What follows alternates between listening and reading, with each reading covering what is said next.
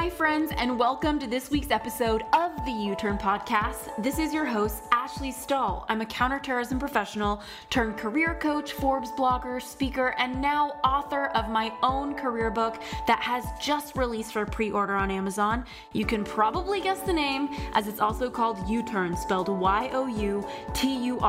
This book is all about getting unstuck, discovering your direction, and designing your dream career. I created the U-Turn Podcast and wrote the U-Turn book with this goal of helping you reconnect to who you truly are and upgrading your confidence in work and in love. So if you're looking to get even more clarity beyond the podcast and even the book on where you belong in the workforce, or you want to make a career pivot or just explore your purpose overall, we have a brand new free quiz to help you out with that. Just head on over to ashleystahl.com. If you want to take it, it's ASHLEYSTAHL.com for the free quiz.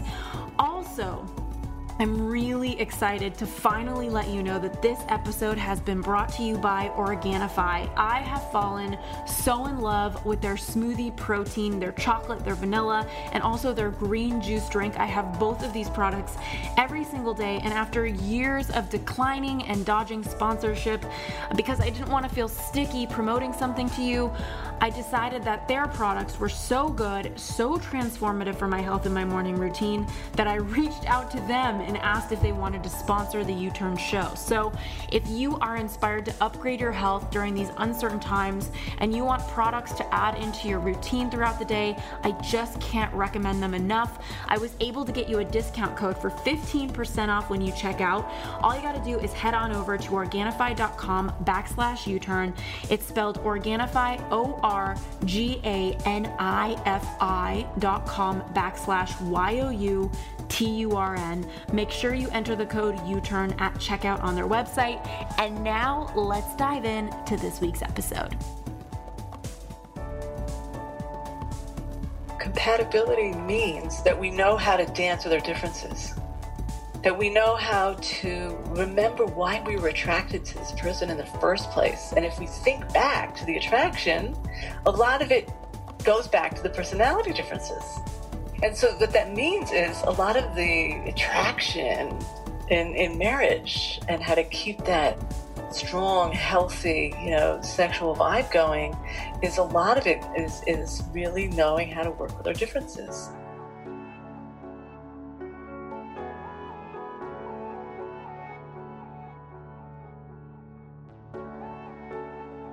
What's going on, U-Turners? I've got such an incredible treat for you today, and it's Chana Levitan. She is a marriage and dating expert. She's also the author of 2 incredible books, That's Why I Married You and I Only Want to Get Married Once.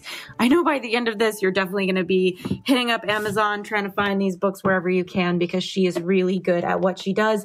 And that's why I wanted to talk to her in this love category about personality differences. I know with my partner, for example, he takes his time to make a decision. I take 5 seconds to make one. There's so many personality differences we face, and that's why I think Chana is going to be an incredible conversation for you to reflect on that. Thank you so much for being here on the show. Hey, Ashley, it's great to be here. Thanks for the invitation. Yeah, I'm so excited. I just got your books in the mail, and I started reading, and I just know that so many people have so much heartache and so much happiness with love. Like, what is it that got you to focus on it and commit to a path supporting people around love? Well, I grew up watching my parents struggle with their marriage, and they were on the second marriage, each one of them. And I was always, I thought, there's got to be some better way to do this. And it was always a quest of mine to figure it out. And, having watched, growing up, a lot of people not figuring marriage out, and then just a few people who did, I got, very inspired by the people who did, and really said, hey, I'm going to figure it out. And if I can figure it out, then I can help other people as well. So, it became a bit of a quest like that, just first of all for myself to really build a strong, beautiful, loving marriage. And I could say, thank God, 31 years into my marriage, it's wonderful and getting better. Wow. Okay. So I feel like a lot of people, they find love, whether they're listening to this and they have a partner or not. And, that novelty wears off and maybe they're having less sex or they are going to bed at night and they're afraid something is wrong with the relationship or they made the wrong choice. Like, what are some things that you find in the research you've done, the people you've worked with, they're kind of universal and more to be expected versus feared? Well, first of all, every single couple is going to go through challenges. It's part of what we need to do in order to create and build true love. So, I was listening to John Kabat-Zinn, who is just this worldly, mindful, this master. And, he's got so much together. He's a guru of mindfulness and centering. And it was interesting to hear him. Someone had asked him about close relationships. And he said, yep, as soon as we get into that closest relationship, all of our wisdom and our brilliance and our centeredness, our mindfulness could go right out the window because we get challenged and our younger self really starts to emerge. So I think we could all feel really, really at home here and normalizing the fact that we are all, when we get close to another person, there are going to be struggles because we're not perfect and they're not perfect. And the most wonderful thing in this world and the most challenging thing in this world is intimate relationship and ultimately having a life partner. So first of all, I just want to normalize that. And when we do find the right one and then we get married and we're just like, oh, finally. And then we start to see the differences and we start to struggle. And that, again, as you said, that excitement starts to change. There's something better waiting for us. And that's what we're talking about here. Okay. So I think that piece right there is what people tend to be afraid of, is like they're going to bed at night and they think that because novelty is wearing off or they're not feeling as sexual or they're not as attracted to their partner or they suddenly are seeing all these differences, they think, oh shit, like I might have picked the wrong person. What are some personality differences that we can kind of take a look at that you think are just so common, for example, that really are not reasons for people to necessarily be afraid or go into panic mode? Okay. So actually, I'm so fascinated by this subject about personality differences that I launched a research project and interviewed couples in 8 different countries and surveyed 400 people, married people in the States. And I wanted to get to the bottom of this. Like, this is really strange. We when we're dating, we're looking for similar values. And yeah, that's for sure. It has to, that's really what we should be looking for. And anyone who's single listening to this, yes, you're looking for similar values, very important. But no matter how similar we are in terms of, let's say we have values and then we're going to share a couple of personality traits, we are going to find differences because no two people are the same. And if we met somebody who was exactly like us, we would not even be attracted. So this phenomenon of being attracted to someone who is different from ourselves, and then we get married and we realize, wait a minute, I didn't realize how different we are. This is global.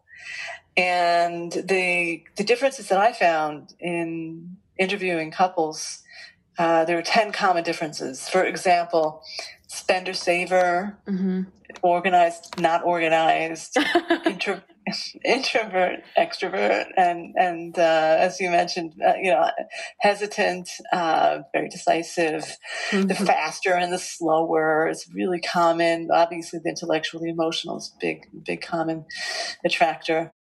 We have the very giving and the more boundary, right? And then there's the optimist who seems to be attracted to the pessimist, who actually calls him or herself the realist, right? it's interesting. No one ever, and the days that I was really trying to help people get married by matchmaking, I had a little time in my life where I was able to do that. It was really fun. How crazy! How cool! Yeah, and someone, I always say that no one ever came to me and said, "I'm looking for a pessimist." Are you sure? Because sometimes people I'm like, you must have been. Yeah, right. But you see, when we look at personalities, we all have strengths, we'll say gifts that come with challenges, right? Every single positive trait comes with a challenge. Like very giving comes with the difficulty of saying no. Mm-hmm. Very organized and efficient comes with the challenge of impatience. Like, come on, get it together. So when we talk, about the pessimist, so the positive side of the pessimist is grounded, right? Yeah, and those of us who are optimists, like myself, I don't know about you, Ashley, but I'm a big optimist. I'm a dreamer, and my head could be up in the clouds a lot of the time. And I give so much credit to my husband, for grounding me. And he is my grounding. And I really give him a lot of credit for a lot of things I've been able to do in life, because it's just that grounding that has been so wonderful, but also challenging, because sometimes I just want to say, come on, fly, come on, get off the ground. Totally. Let's go. Yeah. And he's just grounded, Yeah. So but there's a pessimism also that comes with that groundedness, seeing the full, the whole thing. And again, when we see our personality differences, and I just listed, a whole bunch of them. Many couples have all 10 of those differences, and they're happily married. Okay. Well, I think I know I have a lot of note takers here, so I wrote them down, but I think I missed a couple of them. And, and this comes from your That's Why I Married You book, right? Yes. These correct. 10. Okay. So for anybody who wants to go deeper on it, but what I wrote down was spender, saver, organized, not organized, introvert, extrovert, decisive, indecisive, faster, slower, intellectual, emotional, giving, boundaried, optimist, realist. Yes. What are the two that I might have been missing? Okay, so let me just grab a copy of my phone. I don't blame you. I was actually just thinking I would totally have to do that too. You have so many key distinctions. Okay, so the two that we left out. Okay, so there's two more: doer and beer. Yeah, that's a really common one. And more affectionate and less affectionate. Oh, so good. Okay. Yeah. It's rare that a couple have the same exact affectionate levels. It's interesting. It's a fascinating thing. Okay. And I know that, what would you say, like the optimist versus the realist, you dug into that one a little bit. Of these, which one do you see creating the most tension in couples? That's a great question. It's not any one of them. It's just how we view the difference that creates a tension or not. Okay? Because you see, there's a young part of us, Ashley, that, when we were kids, let's think about it, 4 years old, 5 years old, right? So who was our best friend? It was the one, we like the same color, we're wearing the same shirt, right? Yeah. Right? So because kids cannot negotiate differences. They don't know how to do that. So they're kids. They don't have the maturity. They don't know how to be close to someone who's different from them. So one of the signs of mature love is learning to be close to someone who thinks differently and feels differently. And to the point sometimes that we can't even believe. It's like, did my partner just say that? Like, does he really think that way? And then mature love is learning how to feel close to this person who might think differently and feel differently about certain things. Again, because we're not going to find our copy, right? Our clone. And again, if we did find our clone, we wouldn't be attracted to them. So we have to get over this childish kind of, there's this myth that compatibility means that we're the same. No, compatibility means that we know how to dance with our differences. that we know how to remember why we were attracted to this person in the first place. And if we think back to the attraction, a lot of it goes back to the personality differences. Yeah.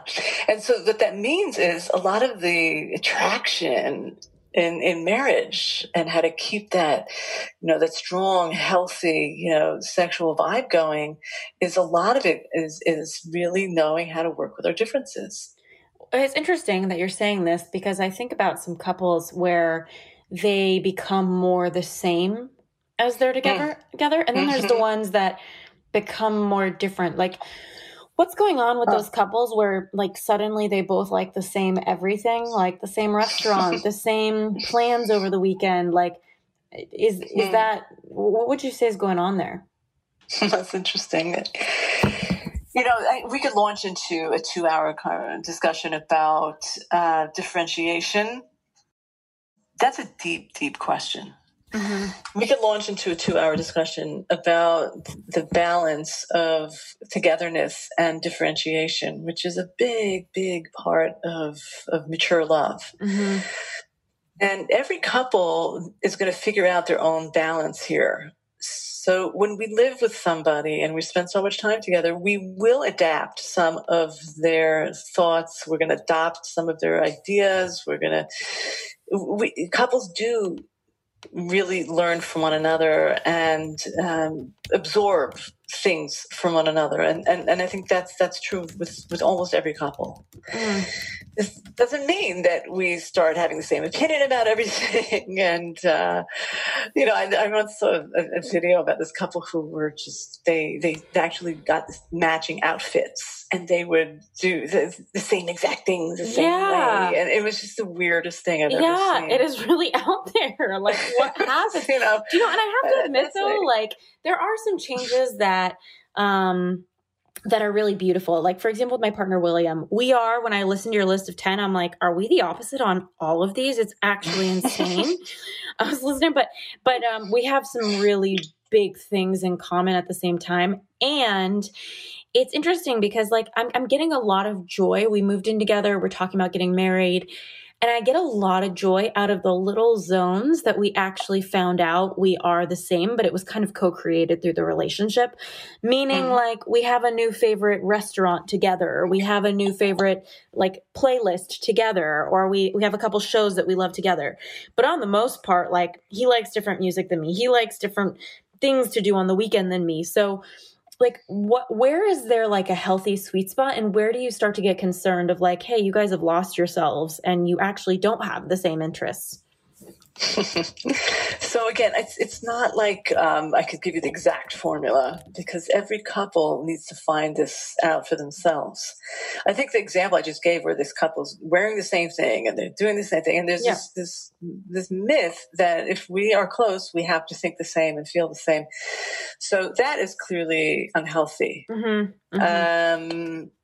The ability to feel close to someone and experience our differences is a deep love muscle that everyone has to build and build it in their own way. And each one of us are coming in with our own challenges and etc. So I think that what's important is to understand the idea first, that togetherness and being similar is nice. It's part of a relationship, but a big part of the relationship is learning how to dance with our differences and not needing that other person to think and feel the same way, not needing to change the person to think and feel like we do. And every single one of us, when we get into a serious relationship, once a certain amount of time passes, we want to change the person to think the same way that we do. Yeah, totally. It's a natural thing. Yeah. It's a natural thing. So the maturity is learning how to realize this is not going to work. Well, so that's a question that I would have for you then, Chana, is like, okay, let's take somebody who's very decisive like me and more indecisive. I think I could foresee this kind of person, the very decisive one, feeling held back by the indecisive one. And vice versa. I'm guessing the indecisive person is like, give me some time, man. Like, I need a second. Stop asking me for answers. You know what I mean?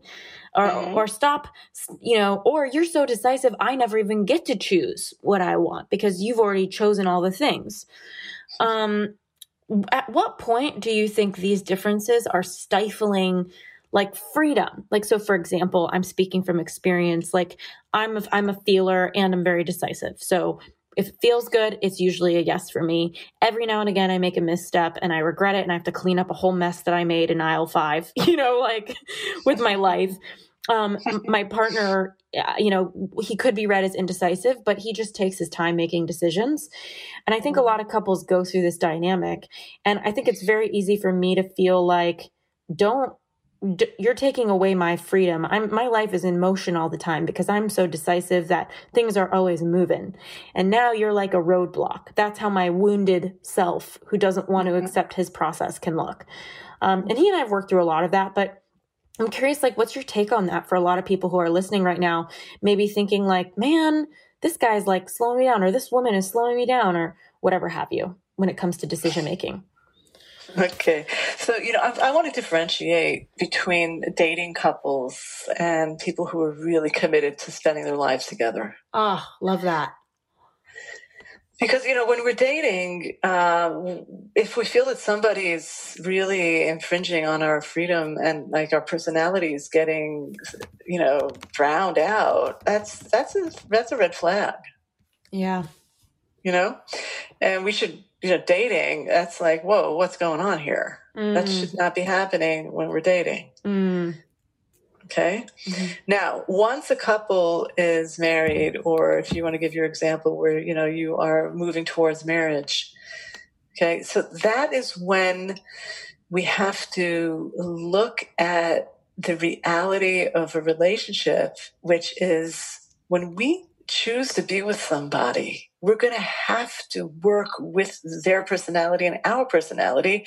And it is going to be a little bit infringing. Okay. So we have to, again, I'm differentiating between getting swallowed up, not having a voice, versus, we've got this personality difference, and how are we going to negotiate it? And how am I going to express myself and my needs? And how am I going to listen to him or, her and her needs? How are we going to hear the other person? It's sort of like binoculars. In a healthy relationship, we have binoculars where we see our thoughts and our side, and we can see their side. And that is what we're shooting for. That's what we're aiming for, to be able to hold our perspective and their perspective. Mm-hmm. So if our personality is such that we tend to lose ourselves in relationships, then we have to develop our boundaries so that doesn't happen. Well, a lot of people don't know where their boundaries even are, like in their self-discovery process. They're like, who am I? I've never had boundaries. I've always abided by what other people think. So I can get that. Yeah. Yeah. Especially women, we like people to like us. Yeah. And it's normal. It's natural for a woman to feel that way. At the same time, we have to take time out to figure out, who am I? What do I think? What do I believe? And to really hear our own voice and know what our voice is. Mm-hmm. So when we're dating, if we find ourselves getting swallowed up by the other person, well, that means that we've got to take a bit of a break and work on our boundaries, and then choose somebody who respects our boundaries, and then learn how to be our own person in the relationship. And it's a really hard thought, because I think you mentioned the concept of red flags, and I can find it to be so challenging to navigate. When is this simply a difference we need to navigate and have some endurance in the relationship to look at? And when is this a red flag that this is not going to work and it's not negotiable, and two people need to really actually consider walking away? Like, are there any issues you've seen across the board where you're like, that is not workable? Well, okay. If first of all, if people, let's divide between dating and marriage. Okay. So if people are dating and they're feeling like the person can't hear them, they're bulldozing over them, that's serious business. Now, I've seen situations, let's say the woman's dating and the guy's like just very strong-minded and she's attracted to that kind of a guy. So if he can hear her and she's able to have that voice and say, hey, I'm feeling like I'm not being heard. And he's able to say, wait a minute, I've heard this comment about myself in the past. Let's work on it. Okay. They can really work on it. Mm-hmm. But if he's headstrong, then he's so sure that he's right. And that's his comfort zone, is bulldozing over somebody else. That's a serious red flag. That's really helpful. And what about sex? Like, I know so many friends who go to bed at night with so much anxiety because they lose desire for their partner, or the partner lost desire for them, or they never had the same level of desire or sexual interest in the first place. Like, where do you kind of like flag it with sex and say, ooh, that's something that might not be workable? Again, I'm going to differentiate between dating. I was going to say, let me guess. Marriage. Yeah, are you going to differentiate it? Yeah, perfect. You have to, because, if people are dating and that spark and that something's not working, say, with the sexuality, it's like, it's a very, very serious thing, because it's still, it's a young relationship, and that's when the relationship should be good, the sexual part. And when people get married and they're in the relationship and they know that the back door is shut, so then they have to learn a different way of looking at their sexual relationship. It's got to go deeper in the emotional sense, rather than just, sexuality has a body and a soul, it does. And the body of sex is just physical, and, like anybody could just do that. Yeah. And the soul of sex is something that when people are in a committed relationship and they're not going anywhere, and it's like, hey, it's me and you and we're in it for good, and that is when true intimacy can develop on an emotional level. True safety can develop on an emotional level, and that is when sex can really take a whole different level of soul. I always say, Ashley, if someone's looking for an apartment just for one day, right? And the landlord also wants just a one-day lease, are they going to invest in that apartment? No way. Why would they? If it's for a year, they might invest a bit, but not like if they buy the apartment. Yeah. Right? Yeah. So that's why, the difference, I'm differentiating between dating versus marriage, because it's like once you're in that committed relationship and the door is shut, that is when you can go so deep in the trust, in the, in the soul of sexuality. Okay. So it's not, just the body of sexuality can become boring, in any relationship, because it's just like, come on, how many, there's a point where it's just, okay, it's the same old physical thing. Well, that's what I also want to ask is, like, there's some couples that, like, one partner is going to want an extraordinary amount of variety and the other one might not, and one isn't satisfied. Like, is there a red flag in that? Or is it simply that the other person is blocked and not willing to explore with their partner? Like, what is your take on that kind of a dynamic? Because I hear about that quite often. Yeah. Again, I'm differentiating between dating and marriage. If a couple are dating and they have major differences in this area, it's a problem. Yeah. You don't get into a marriage with all of these differences being in the way. There's got to be enough of a togetherness and a connectedness beforehand. Well, okay. and people are still different, right? Like, they're not perfect and they still might be great for marriage. So, like, where is that? And I know this is a really big question we probably can't answer, but, like, to support anybody listening who the sex is maybe good, but, that maybe they have some preferences that the other person's just not down for. Where's that line of, like, oh, let's cultivate this, or let's make this workable, because I do see my life with this person for so many reasons. So again, it comes down to what is where can I stretch myself and feel I'm still me. I'm still okay with my standards, and what is outside of my standards or outside of my comfort zone that is me. And that's not going to work. Okay. And get it? Yeah. And again, if people are already married, then that's where sex therapy comes in. That's where, really, really exploring things together. It's it's very different before marriage and after. Any kind of working through differences it's a whole different world. I can believe it. And I also can't help but reflect right now on some couples I know that are not happily married. So one, for example, you have a giver and a taker, for example. Do you have any insight on how someone in a relationship who is such a giver can navigate being with somebody that feels, you said boundaried was the word that you use. I'm just going to go for the jugular and say it's a taker. What's your take on being a giver versus a taker, and how do you make the relationship healthy, both in dating and in marriage? Okay, great question.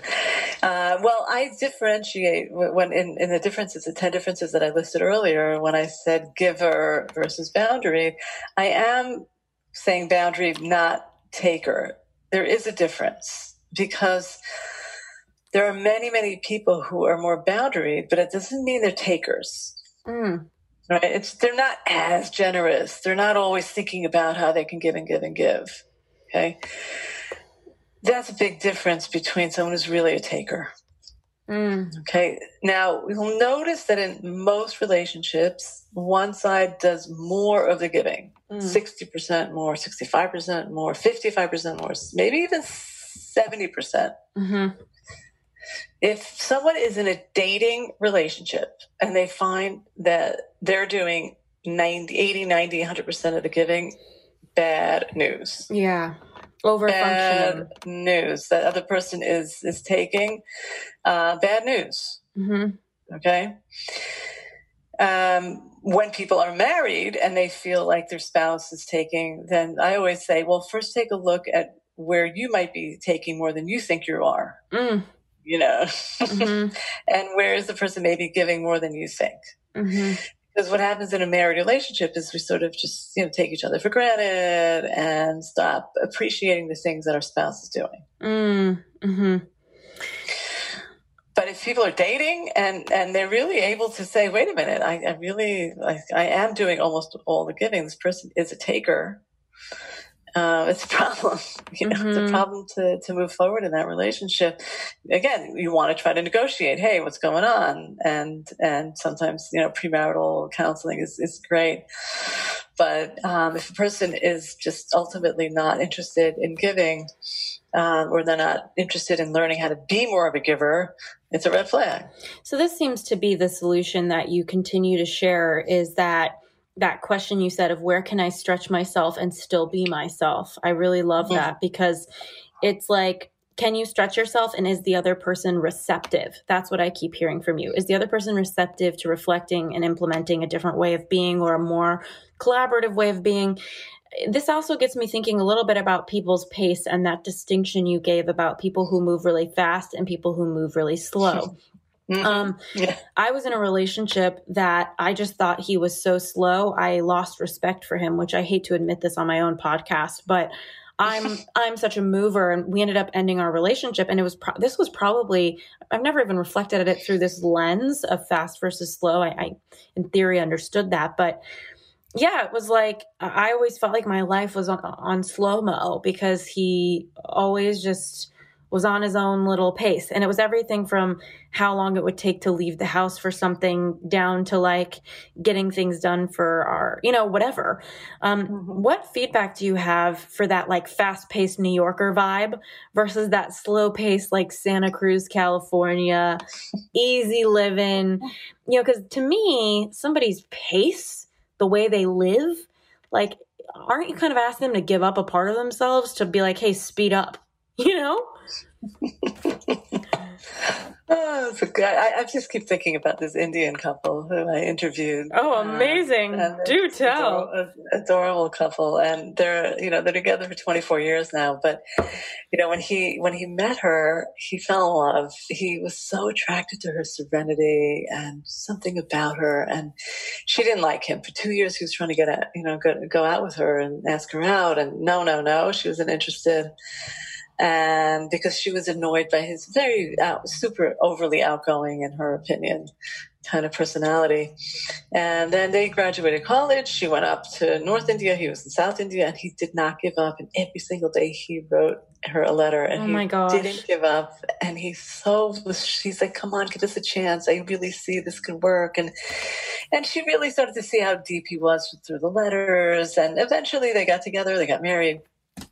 And, Ashley, you'd think he'd be the happiest guy in the world after he got his gal, right? Yeah. But he was really, really getting frustrated. And I said, well, what was it? And he says, I didn't realize how different we were. And I said, what was the difference? He says, I'm very fast paced and she's slow and steady. Slow and steady.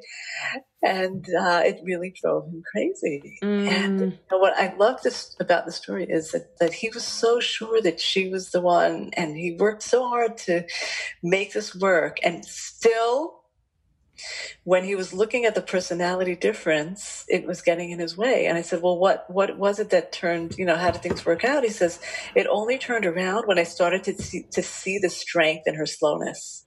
I said, oh, I love that. What do you mean? He says, well, I'm very fast-paced and impetuous. She's slow and steady. And I started to see after a while there's a strength there. I keep getting myself into messes, and she saves me every single time. And I'm getting all worked up, and she's just sitting there calm. And after a while I was like, well, how does she do that?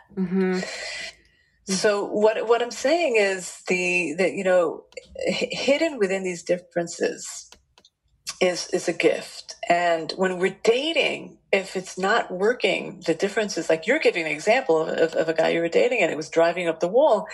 Okay, because every single difference doesn't work. Yeah. Right? There has to be enough similarities. And then the differences are something that, add an excitement or a team, a team effort. When you have someone who's super fast and super slow in a relationship, the more intellectual, the more emotional, the doer and the beer, that makes for a fantastic team, right? And if you had a business and you could only hire one person, of course, would you hire someone who could do exactly what you can do? Or definitely not. Something right. So that's why innately we are attracted to somebody who is different from ourselves. And we always have to keep that team kind of idea, in mind.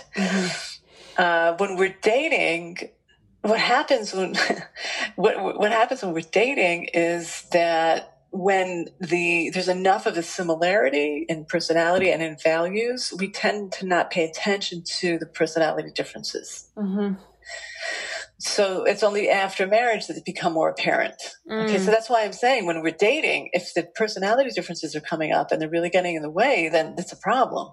Well, so this is something I'm curious about is there a time frame, scientifically, that you think is really helpful for people to be in that dating phase to better understand, be exposed to, or navigate those personality differences that they might see?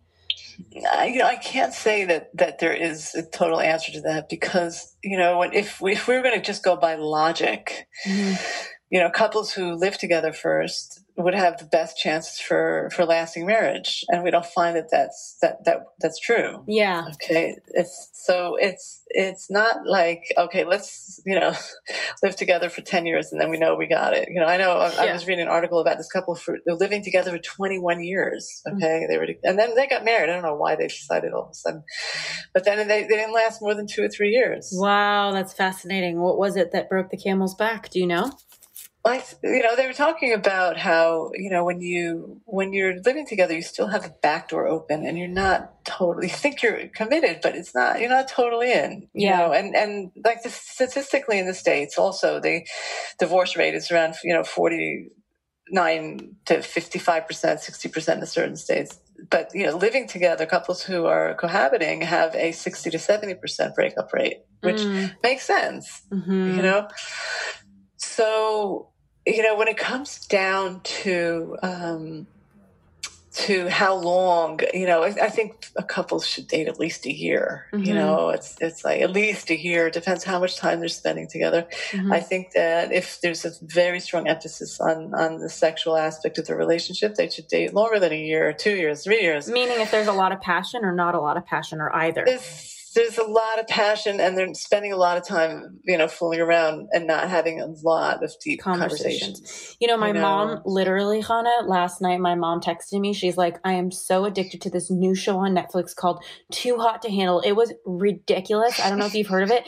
She's like, it's like forcing all of these models to like get to know each other. And if they kiss each other or they touch or they have sex, they need to pay money and they don't win the game or something. I was like, I can't believe this is real life, but it is what you're saying is like, there's this show that's literally trying to repel people from getting distracted while physicality is a part of compatibility. And I'm curious, like you talked a little bit about this guy who was pursuing this woman for all of these years. And I know that a lot of relationships have a dynamic where there's somebody who's always like a little bit more of a pursuer, or like maybe you'd say they love the other one a little bit more. Like, what's your take on that sort of dynamic where like the husband always loves the wife like 1% more, whether that's true or not, like it's how it looks or comes across. What's your take on that?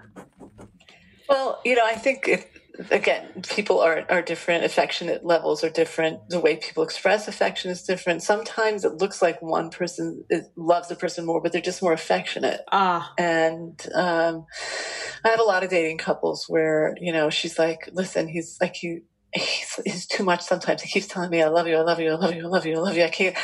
And yet she's still, she likes the affection because she has a hard time with expressing the affection. And the fact that he's more like that helps her to come out of herself more.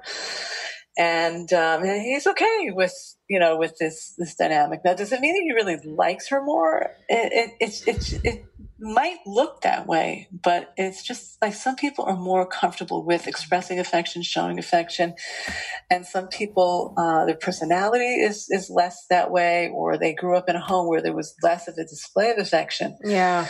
So again, as long as it's not a situation where somebody really feels that they're not that into the person, and the other person they're dating is like crazy about them, and then they go get married because some people have told me they were divorced. Well, I felt, he liked me so much. Like, I just felt like really flattered. And no, you never ever to get hitched with someone just because of the way they feel about us. Yeah. That's we got to be careful. Hey, U-turners, so sorry for the quick interruption, but if you're anything like me working from home, this quarantine has got you craving some structure, and I have gotten so much out of committing to a morning routine. And for me, that's looked like burning some Palo Santo every morning, sipping some coffee while I'm journaling, and of course, making my daily protein shake with Organifi's vanilla protein powder.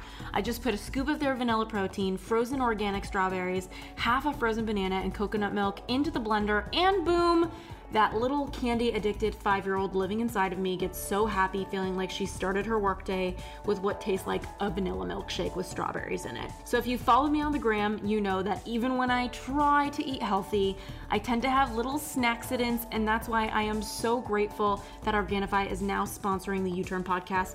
It is such a milestone for us to have them supporting the show, and I'm pretty sure that without their super healthy protein powder, I'd be lacking in my morning routine. So if you're looking for some consistency and some structure in your diet, I am really in love with their products, which is why we wanted to get you hooked up with a discount when you go to Organifi.com/U-Turn. That's ORGANIFI.com/YOUTURN for 15% off. Now let's get back to the episode.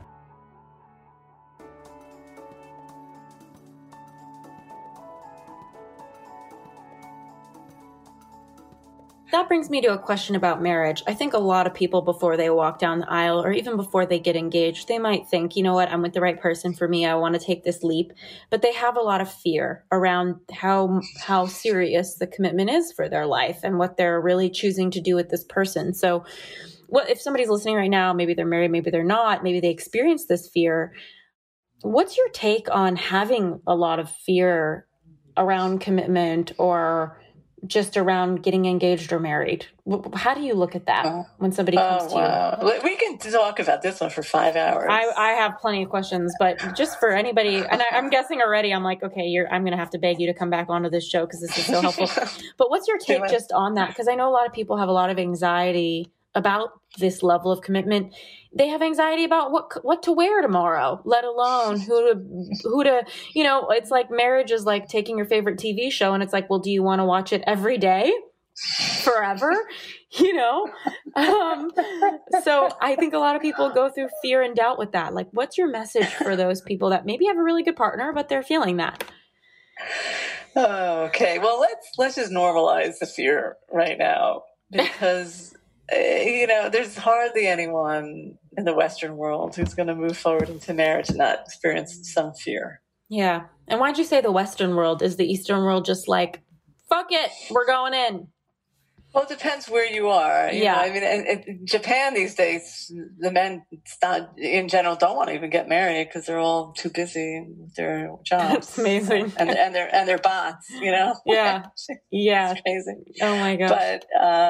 But I'm saying like in the less of the third world countries, there still is a norm of getting married, and people don't think about it that much. Okay, but in any of the Western countries where it's not, you don't have to get married. It's not necessarily the thing that everyone has to do. So it's, the fear of commitment has become bigger and bigger and, amongst men and women.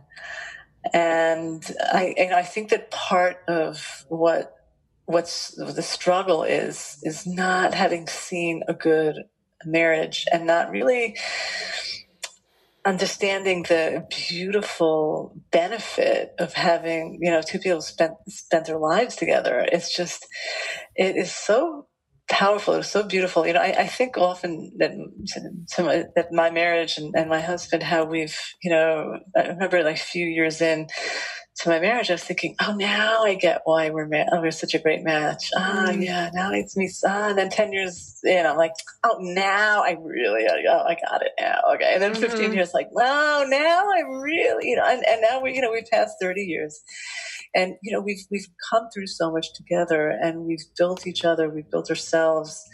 And it's such a fascinating, incredible journey to travel with another person. And I think that part of why people are so afraid is because they haven't seen that journey, and the thought of giving up all these other options feels bigger than what they're getting by having the same old TV show. And my answer is that it's just not the same TV show because marriage is dynamic and the TV show is the same actors and actresses. There's a limit to how much they're going to expand their drama. But in marriage, you've got a whole other human being. And, I oftentimes, I think about when I go camping with my husband, we always do 5 days camping on a lake, and it's our favorite time to just spend that whole 5 days without anyone around. Yeah, beautiful. And I'm so excited about it. Somebody once asked me, one of my students who's, not married, and she's like, well, why are you so excited? I mean, come on, you were married for over 30 years. If you know everything about each other already, come on. I said, what? Do you think that anyone ever knows everything about themselves? Yeah, and you're just marrying so many versions of that person. Like they're just totally. Yeah, but you know what? It's so human to want novelty, and I feel like people probably see that hot, dude or woman or whatever walking by and they think, oh, that would be fun. What's your thought on that for the person who loves their partner but thinks like, oh wow, like I miss novelty a little bit? Like, is that just human to you, or is that something to be worried about? I think it's human. I think it's human to be attracted to different people. And it's something that we have to, if we're going to be committed, then we learn how to just, rein in our vibe. Yeah. And just like if we're committed to someone, we want him to do that for us. So we have to, listen, you can't have everything. right? You have novelty and you got lots of new partners, or you've got, a serious thing going. Yeah. And what I find, people who, turning 40 or turning 50, and they've already had hundreds and hundreds of partners. And then at some point it's like, hey, like another body, just another body, another time, another experience. Like, maybe I really missed out on a real lifelong connection. And I always say it's not too late. You start when you're 40, you start when you're 50. Just, learning how to be in a relationship, and to, when we're in a relationship, we face ourselves in such a deep way that the sharpening of oneself it's one of my favorite parts of being married. Is just, my husband is my mirror and I am his mirror. And you could go out into the world and, be successful and this and that. And at the end of the day, who we really are at home is that's where we want to make sure we're shining. Yeah. Because we could fool everyone out there, but who are we at home? And that is what we really, that is the self-mastery. Yeah, there's so much intimacy. Who we are, and who we are in the relationship. And that's why I put, John Kabat-Zinn, who is such a master of mindfulness and who is one of the biggest leaders in the world of mindfulness. And he says, but still, each one of us, when it comes down to it, when we face our partner, that's when we see the parts of ourselves that still need work. And if we are in this world, Ashley, for self-mastery, and this is really what I want to say, if we really want to reach our greatest self, then marriage is the way.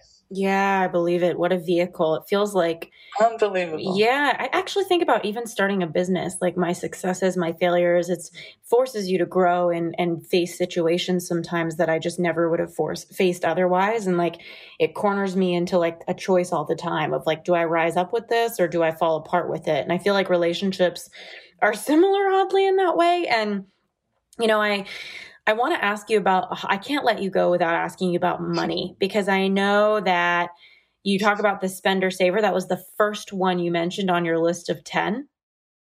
And whether it has emphasis or not, I know that people fight about money. It's cited in research as one of the top reasons why people divorce. Where do you draw the line with this? Is it like everything else of where can I stretch myself and still be me? Is the other person receptive?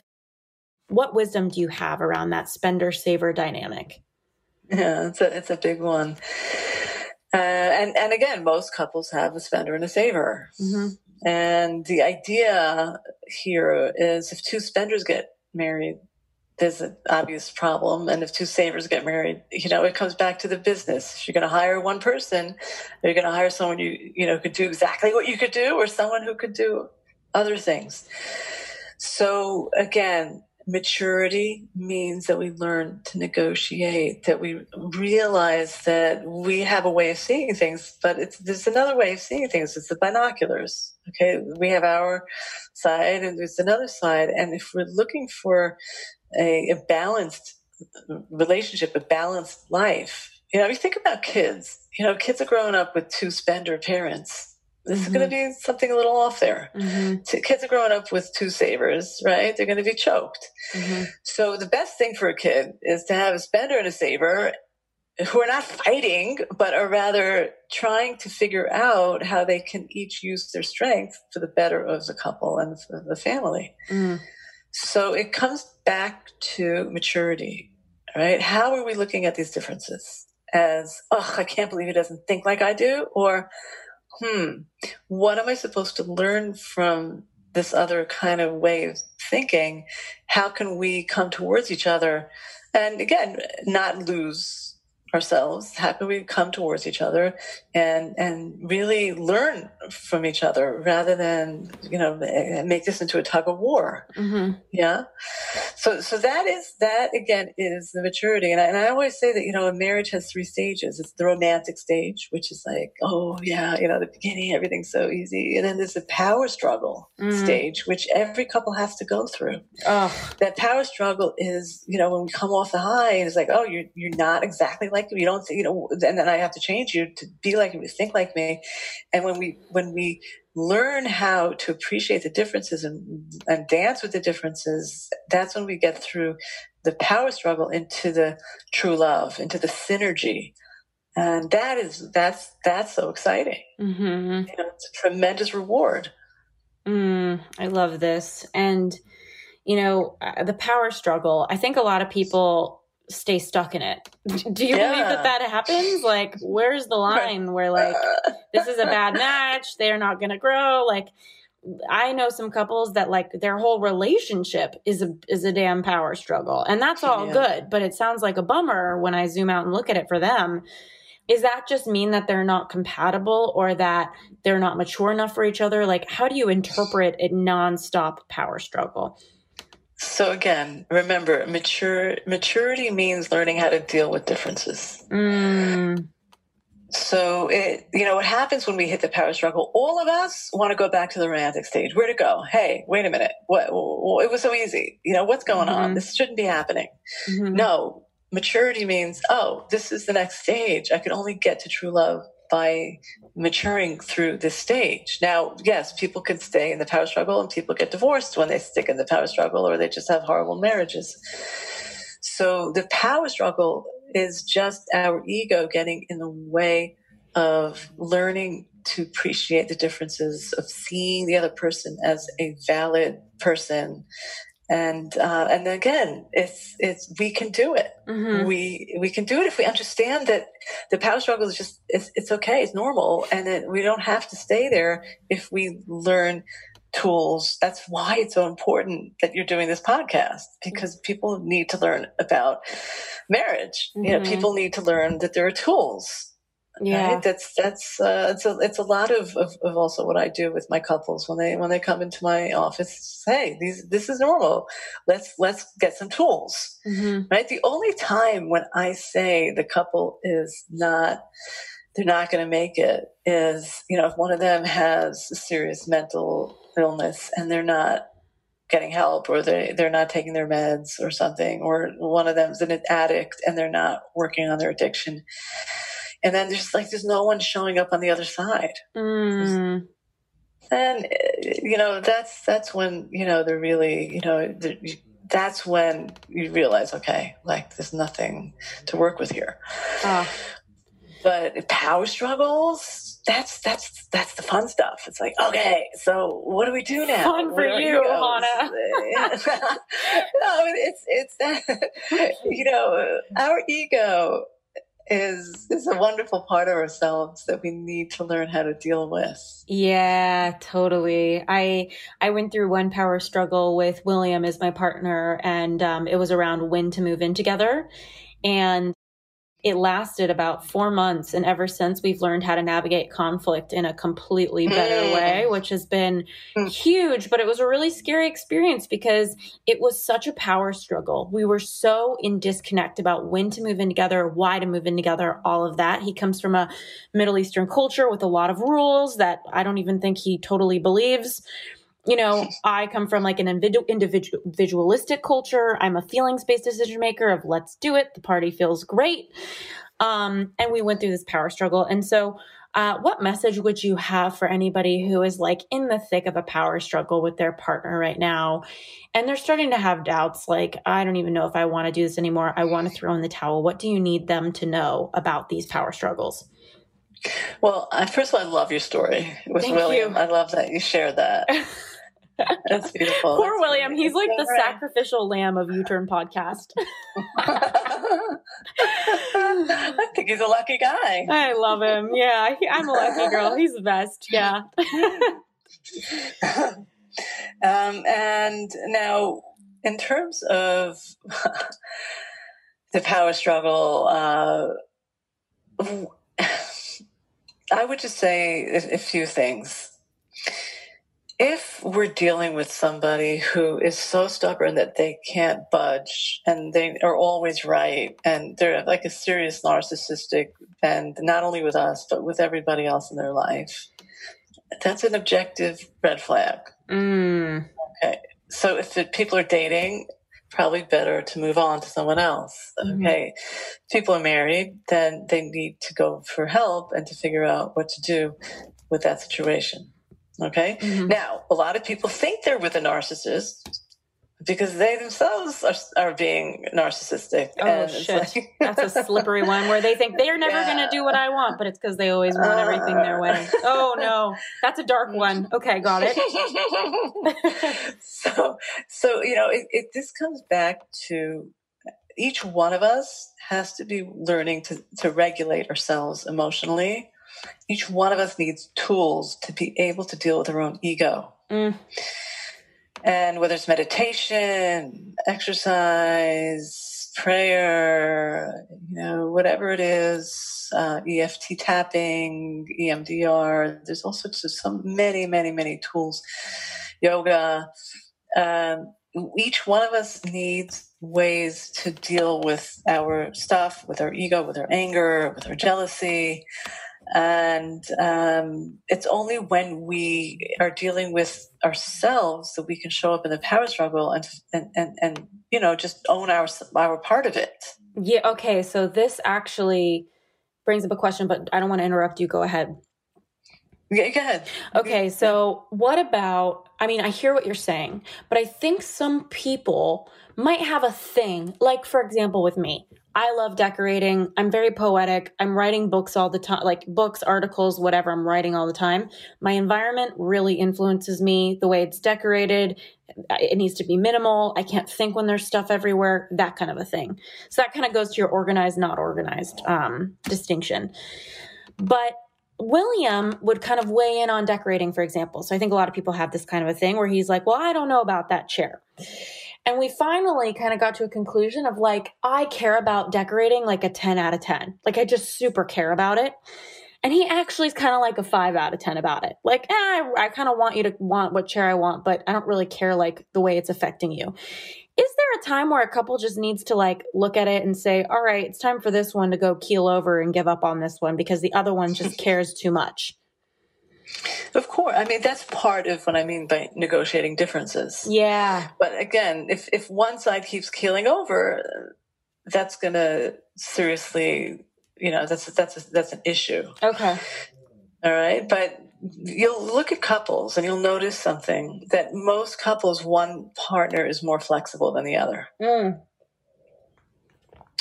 Two stubborn people never last. Yeah, I believe it. Ever. Right?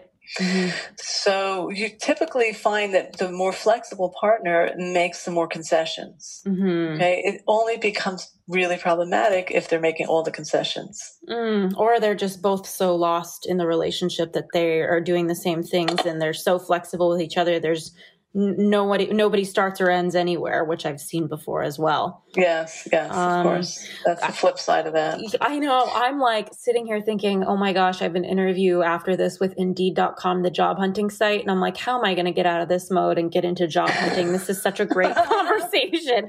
I'm going to have you back on it if you're game for it. And I'd love to. This was so valuable. I'm really excited for everybody.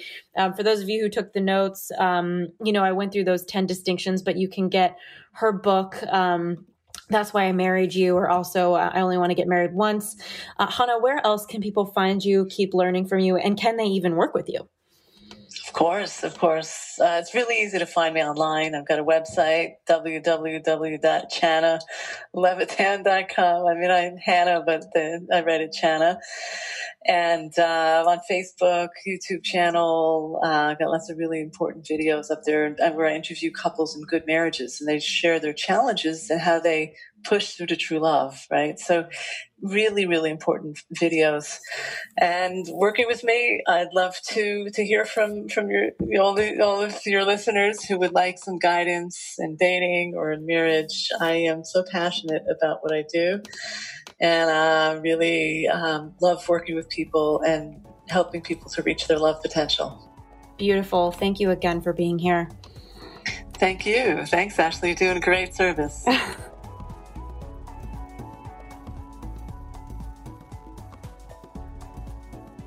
Hey friends, it's Ash here, and I am just reflecting on the episode with Chana Levitan. I absolutely loved having her. I just found all of her work to be really scintillating to listen to, all of the distinctions and variations that she found, and I want to just add more value even more after this episode by sharing with you some key information that I've been reading in the newest book I've kind of picked up called Hold Me Tight by Sue Johnson. And I brought this book up also in the episode with Annie Lala.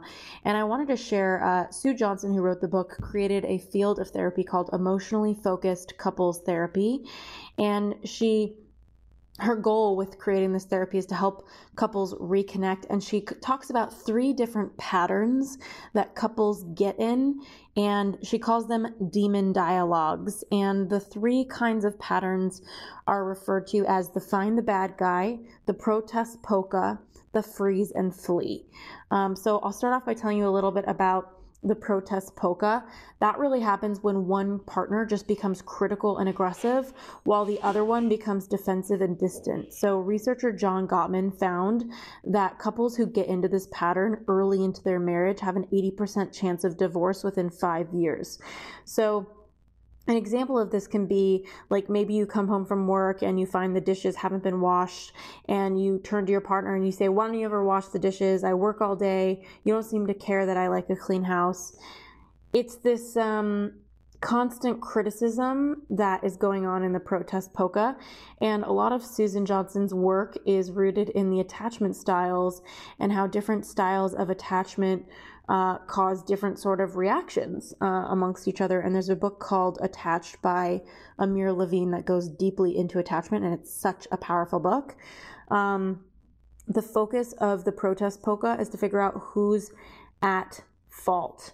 So, a lot of the time the couple is focusing on factual content and they're getting more caught up in who's at fault versus looking at what's under the frustration or what's under it for them.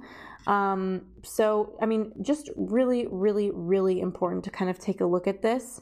Beyond the protest polka, the idea of find the bad guy, this is a constant mutual blame that drives partners to separate corners of their relationship where they're constantly in accusation with each other. This pattern kind of keeps them at arm's length, and this is a really hard cycle to maintain over an extended period because it's just constant blame. And then the other one is freeze and flee. This is the most damaging pattern. This is when both partners withdraw completely emotionally. And this is the most dangerous pattern for a relationship. So if you notice that you or your partner is checking out, the most damaging thing you could do for your relationship is to check out as well. That is the most hopeless pattern that Sue Johnson talks about in Hold Me Tight. So I'm curious, do you recognize any of these patterns in your relationship, or maybe in the relationships you've been in? And then maybe you can ask yourself, how did you contribute to this pattern? Because I think, ultimately we all have to take responsibility for our roles in, how our relationships aren't working. And, all of these patterns are so different, but also remember the protest polka all about like criticism and responding to it and being defensive. And then the other one, find the bad guy, all about self-protection, which is all about mutual attack and blame. And then obviously freeze and flee, which is 2 people checking out. So hope this was helpful for you. Highly recommend Chana Levitan's book, That's Why I Married You, and also Hold Me Tight by Sue Johnson if you're doing deep dives on love right now. And just so honored you're listening to the podcast and sending you lots of love. Thanks so much for listening to this week's episode of the U-Turn Podcast. If any of our guests mention any resource that you're interested in, you can head on over to ashleystahl.com and press the podcast tab to see any show notes. It's ASHLEYSTAHL.com. On that page, you're also going to see our brand new free quiz, helping you discover which career path you're actually meant for. It's followed by tons of content-packed emails about your personality in the workforce. And of course, we just can't thank you enough for your written reviews. These reviews mean a lot for our show to keep getting out there. So if you ever send me a DM on the gram, and I'm so grateful that you have, I would love it if you would copy and paste that into the podcast app of your smartphone as a written review. It would mean so much for us over here at the show. Thanks again for being here, and I can't wait to connect with you next week.